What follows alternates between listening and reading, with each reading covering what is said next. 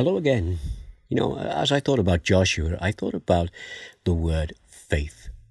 And I was reminded about part of the Christmas story. Well, it is December and we are approaching Christmas. But I asked myself, what was it that led the shepherds to go and visit the baby in the manger? And the answer is that it was a step of faith. You see, they didn't just wake up one night and decide that this would be a good thing to do. No, the Lord sent a messenger, one angel at first. And when they saw him, they knew that he was from God. And he spoke, and they heard what he said. And he told them where to go. And he told them what they would find when they got there. Then the shepherds heard a choir of angels singing. Then the angels left, leaving the shepherds alone in the dark night. So why did they then go to find the baby? Well, it was because they believed and trusted in what God had said to them. And then they took that step of faith and went to Bethlehem. Listen to what the Apostle Paul said about faith. He said this in Romans chapter 10, verse 17. Consequently, faith comes from hearing the message, and the message is heard through the word about Christ. Do you get that? Consequently, faith comes from hearing the message, and the message is heard through the word about Christ. Now, there's a lot in that verse, and there's a lot in the passage that it comes from, but just for this morning, let's take that thought with us. The faith is knowing God and trusting in him.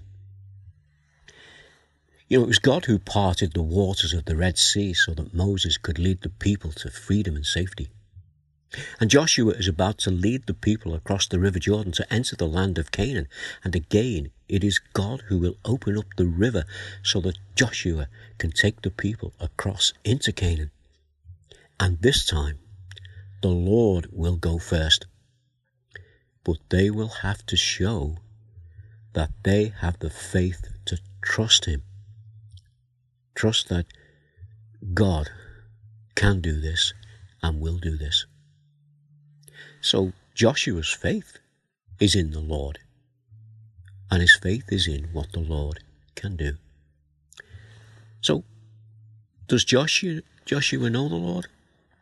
Well, he does. Listen to what we read in Joshua chapter 1, verse 8 and 9. Keep this book of the law always on your lips. Meditate on it day and night, so that you may be careful to do everything written in it. Then you will be prosperous and successful. Have I not commanded you? Be strong and courageous. Do not be afraid. Do not be discouraged, for the Lord your God will be with you wherever you go. Keep this book of the law. What is this book of the law that Joshua has? It's the book that Joshua has that is part of the Bible that we have. And the part of the Bible that we have that he had was the books of Genesis, Exodus, Leviticus, Numbers, and Deuteronomy, the books of Moses. And this is what he was encouraged to read, to live by, and to trust by. This is what he knows about God, and he knows because of this that he can trust God. Now tomorrow, we'll see how the Israelites crossed the River Jordan. But for this morning, the question is, are we trusting in what we know about the Lord? And if we are, then have we taken that step of faith and put our trust in Jesus in order for him to save us from the penalty of sin and lead us into the presence of God, not just during this life, but for eternity. Let's pray.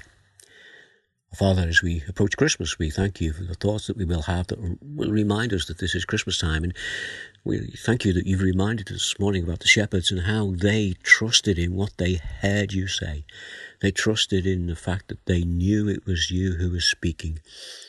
And they put their faith into what they knew, by taking that step in the direction that you had told them to go. Now, Father, we pray that that might be for us this morning, as it was for Joshua and as for many others that we read about in our Bibles and people that we know today.